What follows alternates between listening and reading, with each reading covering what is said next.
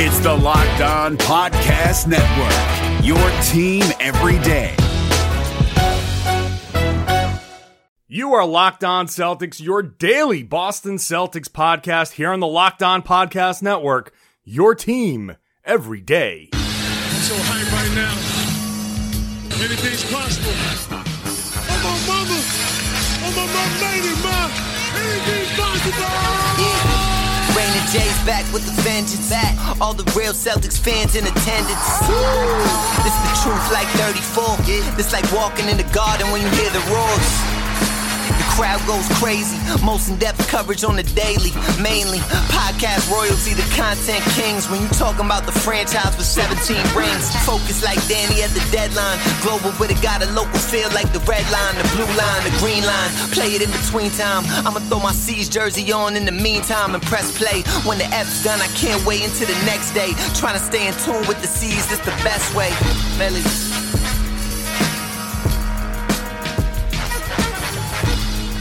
Welcome back. This is the Locked On Celtics podcast. I want to thank you for making us part of your daily routine. We're here for you Monday through Friday. This will be the Tuesday show leading into the final preseason game. Celtics preseason is over. They're 3-0. I would assume they go 4-0 against the very shitty, terrible, horrible Cleveland Cavaliers. But who knows who they'll play. I'm John Karalis. I cover this team for MassLive.com. I'm your host of the podcast, joined today by fellow MassLive beat writer, Tom Westerholm. Tom, how's it going? I'm good. What if they lose? Like, I think that's like super plausible. I mean, it certainly remember can. when they just blew the Grizzlies like just completely out of the water in one summer league game, and then they just lost literally the next game to the Grizzlies again? Sure. I bet they lose tomorrow. You know what? I wouldn't be surprised, actually, considering who's going to play. They're probably not going to play many guys. They're going to probably, just start like Tremont Waters or something like that, or Brad Wanamaker. To be clear, let's not pretend that starting Tremont Waters is not a winning move at this point. I mean, he is probably the best guard in the East at this point. He's so freaking good. He's fun. He is fun. We'll talk a little bit about Tremont and Kemba. We'll talk Kemba in general, some other preseason takes looking ahead. We'll might as well just kind of get our preseason takes off. We'll do that. And then we'll finish things off with the final roster spot. Then later on in the podcast, we'll have a special NHL season preview for Locked On Bruins. We are super excited to have Locked On's newest podcast covering the NHL. If you're a hockey fan, check out Locked On Bruins, but that's later. Now let's get to the Boston Celtics. And today, a couple of interesting things from Kemba. We did talk to Kemba about Tremont Waters. And first, though, Kemba in his scrum was talking about, he was just asked like general questions about, hey, what's your take? How you feeling? Blah, blah, blah. And he kind of threw in this like, I kind of hope my usage rate goes down, which I thought was interesting. Here's the clip from the scrum of him talking about, answering that question and talking about his usage rate. How different has this been for you? Because you've been the focal point for your entire career. Now it seems like a lot of different guys are getting piece of the offense. It's good. It's good. Like I said, it takes a lot of pressure off me. I'm getting a lot of different shots as well. But I'm loving it, not having to do so much all the time. Hopefully my usage rate, might be going down a little bit. It allows other guys to, make plays. And I can appreciate that for sure. You want your usage rate to go down? I mean, yes. Yeah, it will, though. Like I said, we just have so much talent around us. And just not having to do so much. I've done a lot, over the course of my career. So, yeah. He actually did strike me there, Tom, by like, what player who just signed a $30 million contract, per year contract, says, I hope my usage rate goes down. But he sincerely, I feel like, is saying, I had to cover for so many people in Charlotte that I'm just happy to have somebody else like do some of the heavy lifting. I feel like Kemba might be not in a bad way by any means. I feel like he might be feeling his age a little bit. Because like he mentioned, like literally today, I think twice he commented on how old he was. And just like how, and we're going to get into what he said about Tremont. But, one of the things that he said was, I'm just like I used to be the youngest player on every team that I was on. And now I'm, the third oldest player on the Celtics. Yeah. Like, I kind of wonder if he's just like starting to like, not slow down on the court, but just sort of start to be like, man, like this is kind of tiring. And like, especially after 8 or 9 or whatever years in Charlotte of having to do literally everything. Like if he's not just kind of like, okay, yeah, let's let Tatum run this pick and roll. Let's let Hayward attack this mismatch. Like I'll be over here. You guys can hit me if you need me, but I'm like pretty happy just kind of cooling over here in the corner for the time being. And, when I'm needed, I'll step up. Like, that actually makes all the sense in the world to me. Like the dude's 30, 29 years old. Like is like, he's tired. He turns 30 in season. He's a 6-foot guard and he probably turns 30 at the season, assuming the Celtics last May 8. Right. So he's almost 30, but he's a 6-foot guard who's had extraordinarily high usage rates all throughout his career. And because he's been on Charlotte is not a good front office, and they have surrounded him with players that have not been very good. Some guys have been okay, but in general, not very good players. So, last year his usage rate was somewhere like 31%, which was 9th in the league. Higher than Kevin Durant, higher than Kyrie Irving, higher than really high usage guys. So, I can see why he's like, I wouldn't mind my usage rate going down, because his usage rate can drop by 5% and it's still pretty high. Like a 26% usage rate is still pretty high. You're finishing off a quarter of your team's possessions. That's a lot.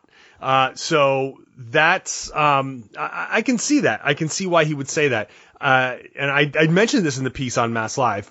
By the way, go read our stuff on masslive.com/Celtics. That there has to be some level of, I don't need to kill myself by driving and throwing myself into trees all the time. I can drive and kick now and feel comfortable driving and kicking, because now I'm kicking to Tatum, Brown, Hayward. Like, those are all guys who are pretty good. One's a former All-Star. So I think there's maybe a sense of relief that he can kind of dial it back a little and he doesn't lose anything. Want to hear some fun stats here? Fun stats, let's do it. From Cleaning the Glass, which is a great website that everybody should check out. Kemba had 4 times in his 8-year career. He has been in the 90th percentile in usage. 2 times he's been in the 80s percentiles. So that means that 6 out of his 8 years, he has had more usage than at least 8 out of 10 NBA players. Last year, his oldest season, your latest season is always your oldest season. He was 33.3, the highest usage of his career, 98th percentile in usage in the league. His highest by a pretty significant margin. So the Hornets asked him to do everything, and last year he delivered because it was one of his most efficient seasons, even with all of that usage. And interestingly, his assist percentage, like compared to his usage, one of the lowest of his careers, 0.86, which is 16th percentile. Only in 2015-16 was it higher. So he was asked to do everything, and again with the assists, that just basically means like he didn't have anybody to pass to. Right. So the guy has been asked to do everything all the time and be everything for an entire franchise, and now he doesn't have to, and that just must feel like a weight off his shoulders. Feels good. But look, he's been doing it. He's been doing it extraordinarily well. The usage, as high as it's been, I mean, it takes that super high usage, I guess, to still have the standing that he has in the league as a member of the Charlotte Hornets, who have been to the playoffs twice and They won 4 games. They went to one. They made one series. They won 3 games in the 2 trips. So, and all of them came in one series. So, Kemba has worked very, very hard to become this level of player. And this level of player is somebody that a guy like Tremont Waters can look up to, which he did. And Waters from Connecticut, obviously UConn, that's monster basketball in Connecticut. You did a story on Kemba and Tremont and that relationship. Why don't you talk a little bit about what you did today in that story? Yeah, so when I talked to Tremont for a little bit, and one of the things that he mentioned when he was talking was that he's been really trying to study Kemba, and that's not much of a surprise. We knew that Tremont, who grew up in Connecticut, was a big UConn guy. He talked about how when he was 11 he took a picture with Kemba back when Kemba played for Connecticut. So not a huge surprise that he's, sort of trying to model, his game after Kemba, especially considering that, like Kemba, he's a little undersized, and that those guys kind of have to figure out how to play a very specific style of basketball, and he's, learning to do that, from one of the best at doing it in the league these days. So, I thought that was interesting. And then, Kemba had a lot of really good stuff to say about Tremont, just, that he's really impressed with him, that he's a huge fan, and he really appreciates the way that Tremont has been, going to him and asking him questions. It seems like Tremont's been really curious and really just, trying to mine all of Kemba's knowledge, as much as he can. And, I think that it's interesting to hear Tremont talk about it too, because he had a lot of very specific things that he is learning from Kemba. It's not just one of those things where, a player says, "Oh, I'm trying to learn from this guy," and you say, "Oh, what are you learning?" And it's like, just leadership. It wasn't like that. It was I'm trying to learn how to, leverage my body, even though I'm a little bit smaller, against bigger guys. Like, I'm trying to, figure out how to, how to read the offense the way that he does. I'm trying to figure out how to do all this stuff that Kemba can do, that he's so good at. Control pace was one of the things that he said, he's working on. And obviously Kemba is amazing at that. I thought all of those things were interesting. And I thought it was interesting. It has to be kind of gratifying for Tremont, just hearing stuff like, this guy that he really looked up to as a kid, and this guy that he's kind of modeling his game after, to be like, yeah, I'm a big fan of him. Like, I think he's going to be really successful. So, I think Kemba definitely, a lot of the veterans on this team really like this rookie class. I think they really like them. Really like him. Like, just call him tough constantly. They're constantly talking him up, and like if you asked around players last year, they would have been cordial about Robert Williams. They would have said, like, oh, he's working hard, but it never sounded like this, and I think that's probably telling. I think that these guys are going to be, I think they're workers, and I think they are really tough, and I think they try really hard, and I think that shows through for all their teammates. It's an interesting point. Marcus Smart has been talking about this, and I want to take a break and come back and continue this conversation, because I think it's important, and it's an important contrast, and it really loops Kemba back into this conversation. Going to do that in a second. Indochino is the world's largest made-to-measure menswear brand. Start your style upgrade now with $30 off your total purchase of $399 or more at Indochino.com when entering Locked On as your promo code at checkout.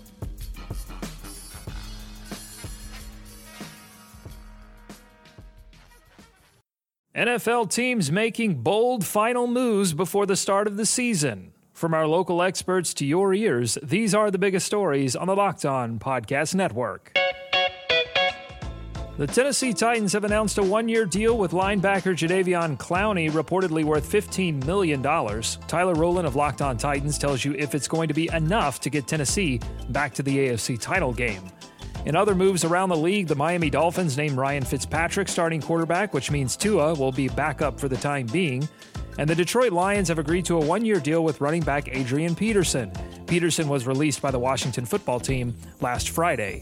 For more NFL news and analysis, subscribe to the new Peacock and Williamson NFL show and listen to a brand new lineup on Locked On NFL. They'll have division previews every day this week. Local experts on the biggest stories. It's the Locked On Podcast Network, your team every day. You're up to date on your favorite team, but what about the competition? Here we go. John Hollinger and Nate Duncan are evaluating every bubble contender on Hollinger and Duncan. Rejecting the Screen goes behind the scenes with in-depth interviews, and the Locked On NBA podcast is recapping games daily. Let the Locked On NBA network of podcasts take care of your NBA bubble scouting reports. Hollinger and Duncan, Rejecting the Screen, the Locked On NBA podcast. Subscribe to the best trio of NBA podcasts on the planet, wherever you get your podcasts.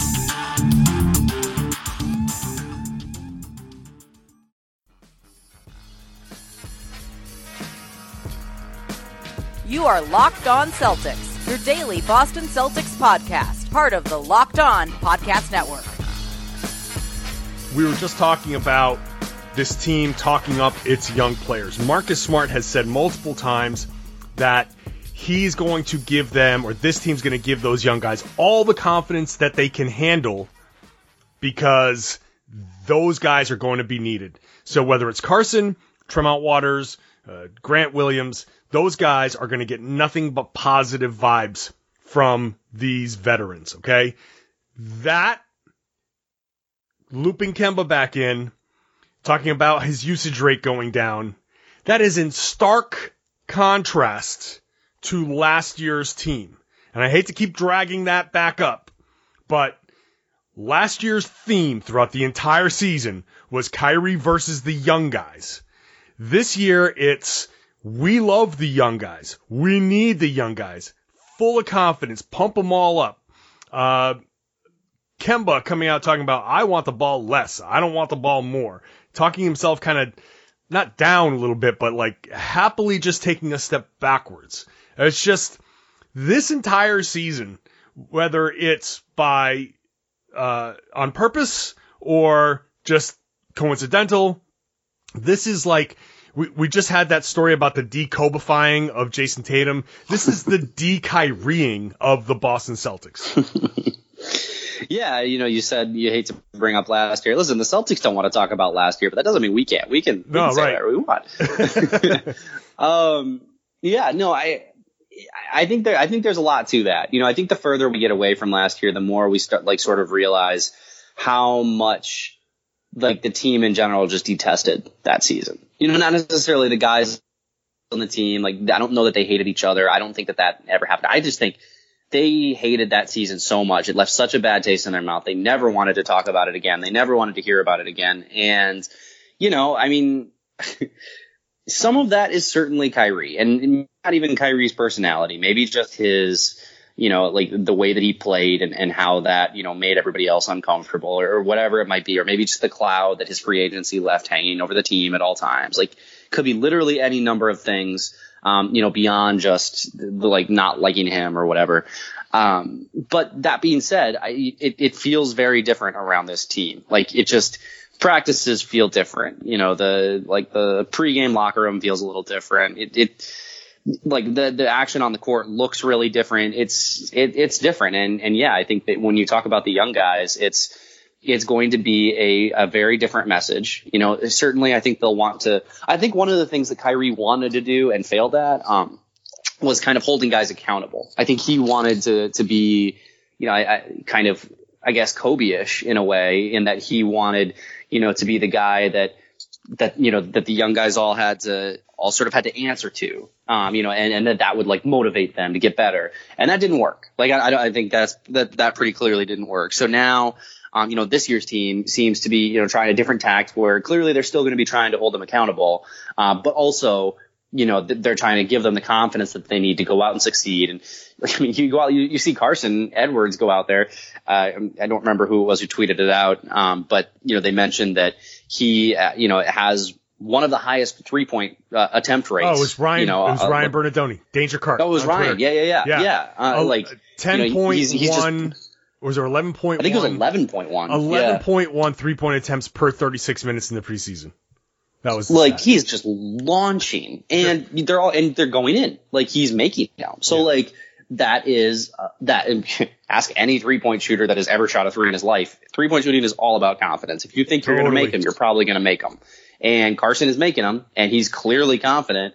So yeah, I mean, if he's going out there and he's just launching confident threes and he's making them, that's such a boost for this team. Yeah, I mean, you're absolutely right about that. Any shooter that's not shooting without confidence, that shot is not going to go in. Even if you've made 100 in a row, as soon as you lose confidence in your shot for some reason, that shit just falls apart. Honestly, that's one of the reasons why you'll hear a lot of shooters just like talking, talking themselves up, you can't stop me, whatever. That if you pump yourself up, I don't know if it works or not, but yeah, it's absolutely a thing. Yeah. Oh, totally. 100%. So I just find the entire dynamic super interesting, whether they are intending to do this or not, whether they're intending to act this way or not. And I'm sure Marcus Smart isn't saying it just to be like, I'm anti-Kyrie. Like he's not. He's been the most pro-Kyrie guy on the team. But I think just by the experience, that certain things weren't working last year, and now this is how it has to be. I definitely feel like, I've said this a million times in the podcast, and this applies in general, everything's a reaction to something. And this reaction that the Celtics are having this season is a reaction to last year's team, and so much of it is a reaction to how Kyrie either acted or the vibe, how people felt around him, whether it was even Kyrie's fault or not. Like sometimes a guy like that, you can't help but influence people a certain way, and it's not you're trying to be a certain way. It's just how people react to you. You can't control that. I think all of that stuff was happening. So anyway, I think that all plays into what this team is, and I thought it was super interesting to hear those things happening. I'll tell you what, because I don't want to start this conversation about our preseason takeaways in the final roster spot and then stop it to take a break. So why don't we take the break now? We'll just wrap up the show afterwards. We'll do that. First, if those of you who don't subscribe to the Locked On NBA podcast should do that this week, because the Locked On NBA podcast all week and going back to last Friday is doing a division by division preview of every team, and it's all the local hosts. So when we do the Atlantic Division preview, I'm going to be doing the Boston Celtics preview. So it's all the local hosts. So you get the local experts on their own team. So it's a great way. It's 6 podcasts starting last Friday, all week long this week. If you want to get a full NBA preview, that's how you do it on the Locked On NBA podcast. Stick around, more Locked On Celtics coming right up.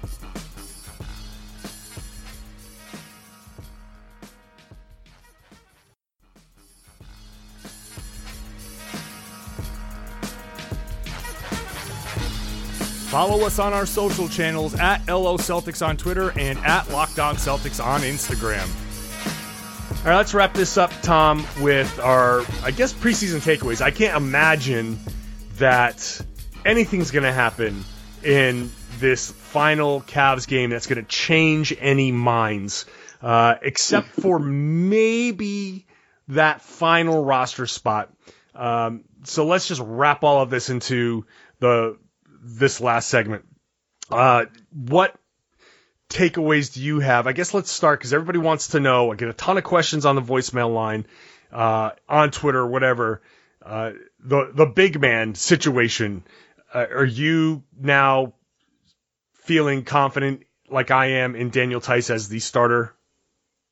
Yeah, no, 100%. I mean, I think it's not going to always play in their favor to have him out there, and maybe there'll be nights where they decide to throw, Poirier out there for a bigger body, or maybe they decide to throw, Cantor out there for a little more scoring if the opposing center isn't, that talented. I think there's going to be other things that they try, but when you look at how good and obviously against like inferior competition. But when you look at how good that opening lineup looked defensively against Orlando and against, Cleveland, in these last two games, especially against Orlando, they were just devastating. And some of that was certainly Marcus Smart in place of Kemba. But Kemba hasn't looked bad defensively, so far. He's not tall, obviously, but he tries, he gets around screens. He works, and that matters. And yeah, I mean, Theis just offers all that versatility. We haven't really seen it much in the preseason, but we see it in practice. He's worked on that three out to deep. I mean, we're talking 26 feet on that three, 27 maybe. Like, he is taking deep 3-pointers. Yeah. And, from the top of the key, from that pick and pop area. And, we know, how much that extra space can open up for ball handlers if he knocks down a couple of those. And if the defense has to respect him out that deep, it's just going to, wreak havoc. So yeah, I think he's probably got the starting spot, and I think you can really see the familiarity that he has with Boston's system and the last 2 years that he spent with the team. So yeah, I think that's a pretty comfortable guess. And Joel Embiid and the Sixers are gonna do a lot of damage, but that's the price you pay for a losing Al Horford. Yes, it is. And Aaron Baines. That is, I think that's just the way it's going to go. Everything you said is correct. I think every last word of it. And yeah, I think the familiarity is the big thing that you're going to make up for, or try to make up for. The goal is to make up for some of the deficiencies of each individual player by being on the same page and really rotating and executing the defense with precision. You don't have to have all the best defenders in the world if you're playing great team defense and you're really trying hard. Like, so much of defense is effort and execution that, okay, is Theis going to get chewed up in the post? Sure. Like, that's going to happen. But at the same time, if you just say, well, Theis is going to get chewed up in the post, what does that mean? That means Al Horford's not getting off. Ben Simmons isn't going off. Like, these other guys aren't going off. And when they're all going to be guys, well, not Horford, but they're, Tobias Harris, those are all going to be guys that are going to be looking for their offense. So if you spend so much of the game just letting Embiid be 50%, 60% in the post, whatever it is, fine. But if Philly's not running their offense, then you deal with it and you run off of those misses. And if Embiid is sitting there in the post and you run off those misses, well, you know what? That means Embiid is behind the play and you can get out in transition, and that's one of the trees away from the rim on the other end of the floor. So there's a give and take on either side of this thing. So acknowledging the obvious, Theis will get destroyed one-on-one by Embiid. There are other ways, and if other guys are trying to move the ball, then you can work together as a team in a manner that's precise, and you can double Embiid when he catches and rotate well behind him and maybe use that to kind of minimize that impact. So I'm curious. I'm just kind of curious to see how much that cohesiveness is going to mitigate the Theis thing, or is Theis just going to get destroyed no matter what? So we'll see. Yeah, I mean, one of the things he said today was, Philly will have Joel Embiid down there. When I play 5, we got to do it as a team effort. Playing those guys one-on-one is tough for everybody in this league, so we'll see how it goes. Like, that pretty much sums it up. Like, he knows, and the Celtics know, and they'll do what they can. And I think, like we were saying, he spaces the floor deep to the 3-point line. If he's getting Embiid, 2 steps beyond the 3-point line to defend him, like, that's huge. It's enormous. Like, that, so they're main rim protector away from the rim. So we'll see how it goes. Yeah, you look at that. I mean, just to take a quick look, and I'm sure we'll talk about Philly again in the next week, but we're all focused on how the hell do you guard Philly. At the same time, Philly is going to be interesting, like, who guards Gordon Hayward? in that line. What are you going to put Al Horford on the bench? Is Al Horford going to have to guard Gordon Hayward? Then what? I mean, I think there are possibilities that maybe Philly's size, which is a strength, maybe that can work against them in some ways. Maybe the mismatch on one end turns out to be a mismatch on the other end, and I don't want to say it cancels it out, but mitigates it. I think, look, Philly's obviously the better team, and I'm not going to sit there and pretend that they're not. But if you're talking about having a chance to win that game, mitigating the mismatch somehow, like those are ways to kind of at least give yourself a chance to win that game. Anyway, moving on. A lot of people have kind of hit me up on Twitter and in questions other ways about Gordon Hayward. Gordon Hayward has looked good in a couple of the preseason games. In that Cleveland game, he just kind of was quiet. And he still hasn't hit like a ton of shots. I like the quality of shots that he's taken, but he hasn't hit a ton of shots. Is there anything there that gives you any pause with Gordon Hayward? No, not really. Just because a bunch of things. One, he looks great. Athletically, he's getting into the paint with way more force than he was last year.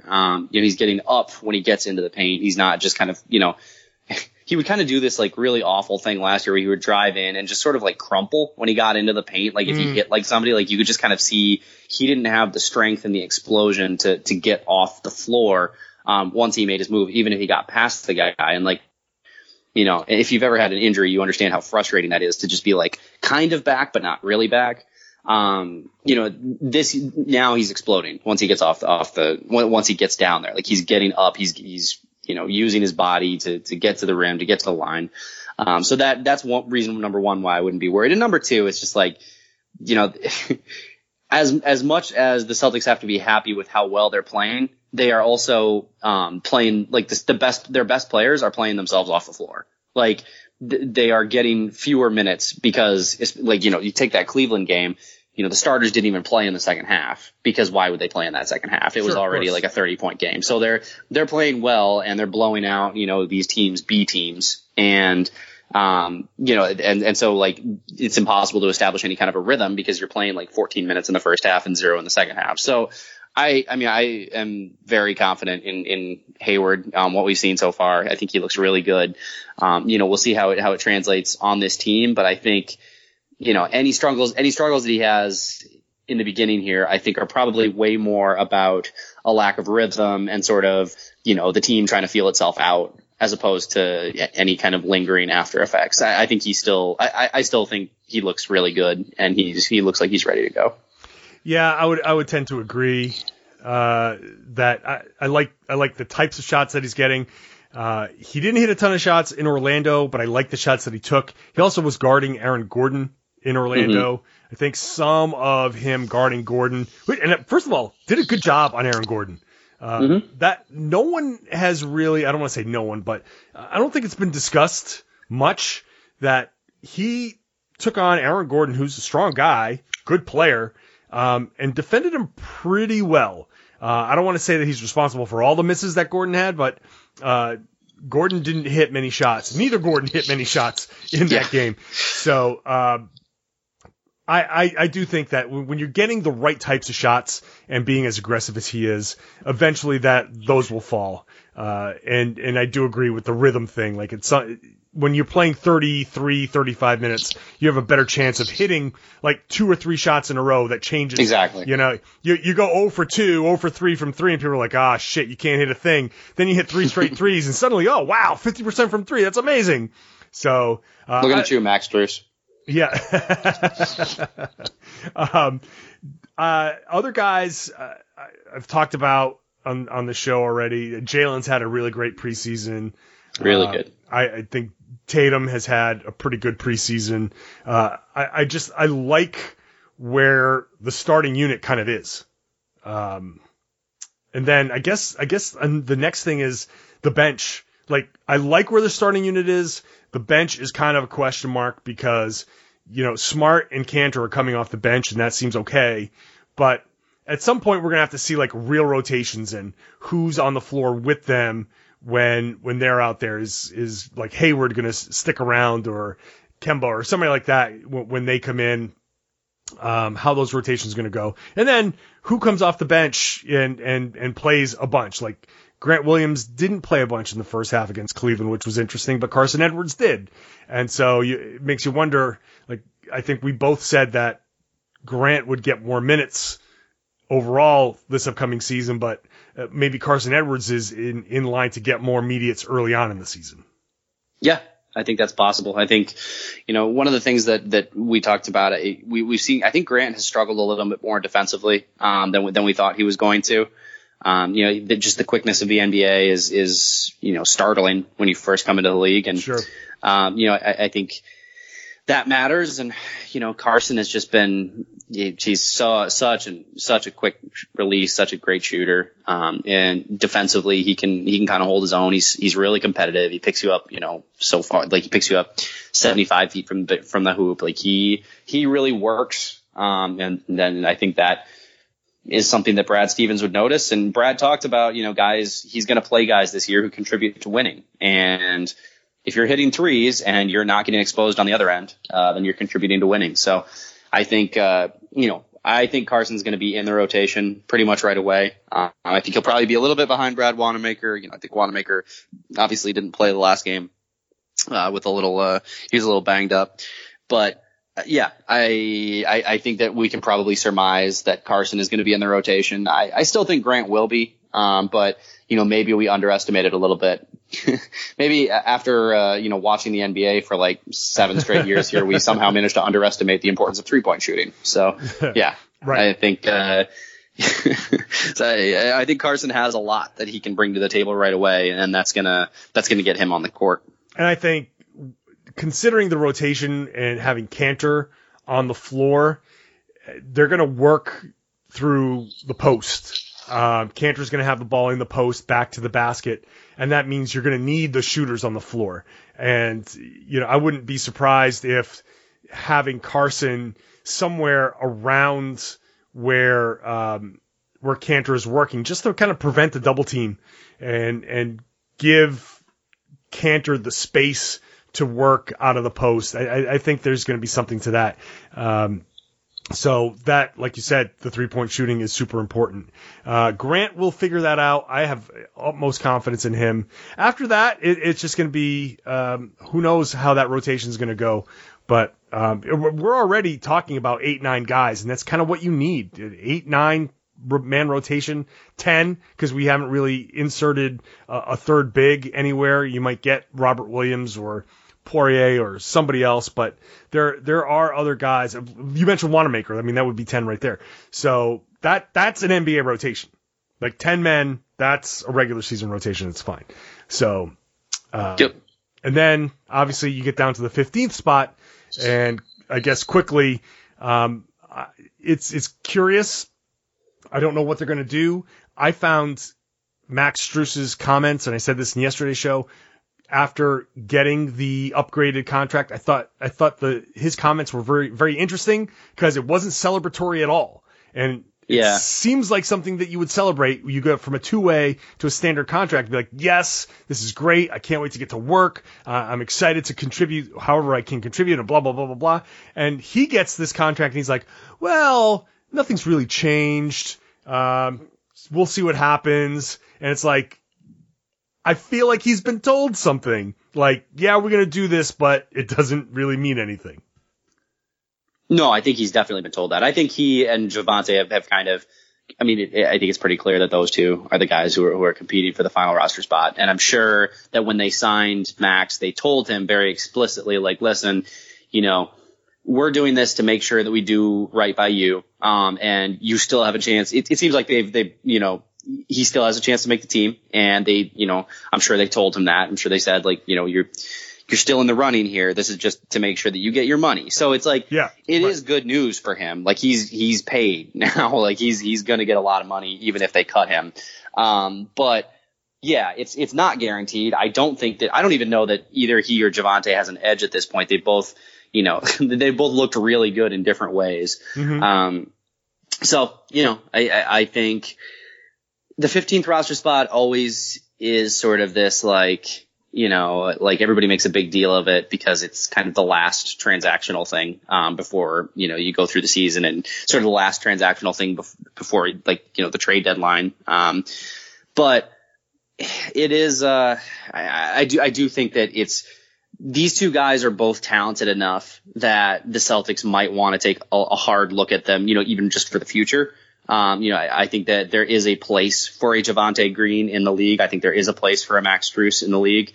And, you're choosing between two guys that are very different types of players, but both of whom, could end up down the road, maybe not this year, but maybe in a couple of years or maybe next year or whatever, guys who could end up contributing if just for example, if Brad Wanamaker or, and Shemi Ojeleye aren't on the team next year, maybe that opens up room for Max Strus or Javonte Green. So, right. Especially if they can get him at a fair price. So I do think that it matters a little bit just because they are going to want to take a look at these guys. And from what I have, from what you can sort of gather from looking around, like, I think that if anybody has an edge, one interesting thing to keep an eye on is the fact that, Strus hasn't made as much noise sort of league wide, whereas Javonte, people saw him in summer league and people saw him go 7 for 7 in his first game. And I think other teams saw him overseas and were interested in him then too. So if the Celtics wanted to keep them both somehow, or like keep Strus around the G League, that might be something they could end up pulling off. Mm-hmm. Whereas I think if Javonte was sent to the G League, he would end up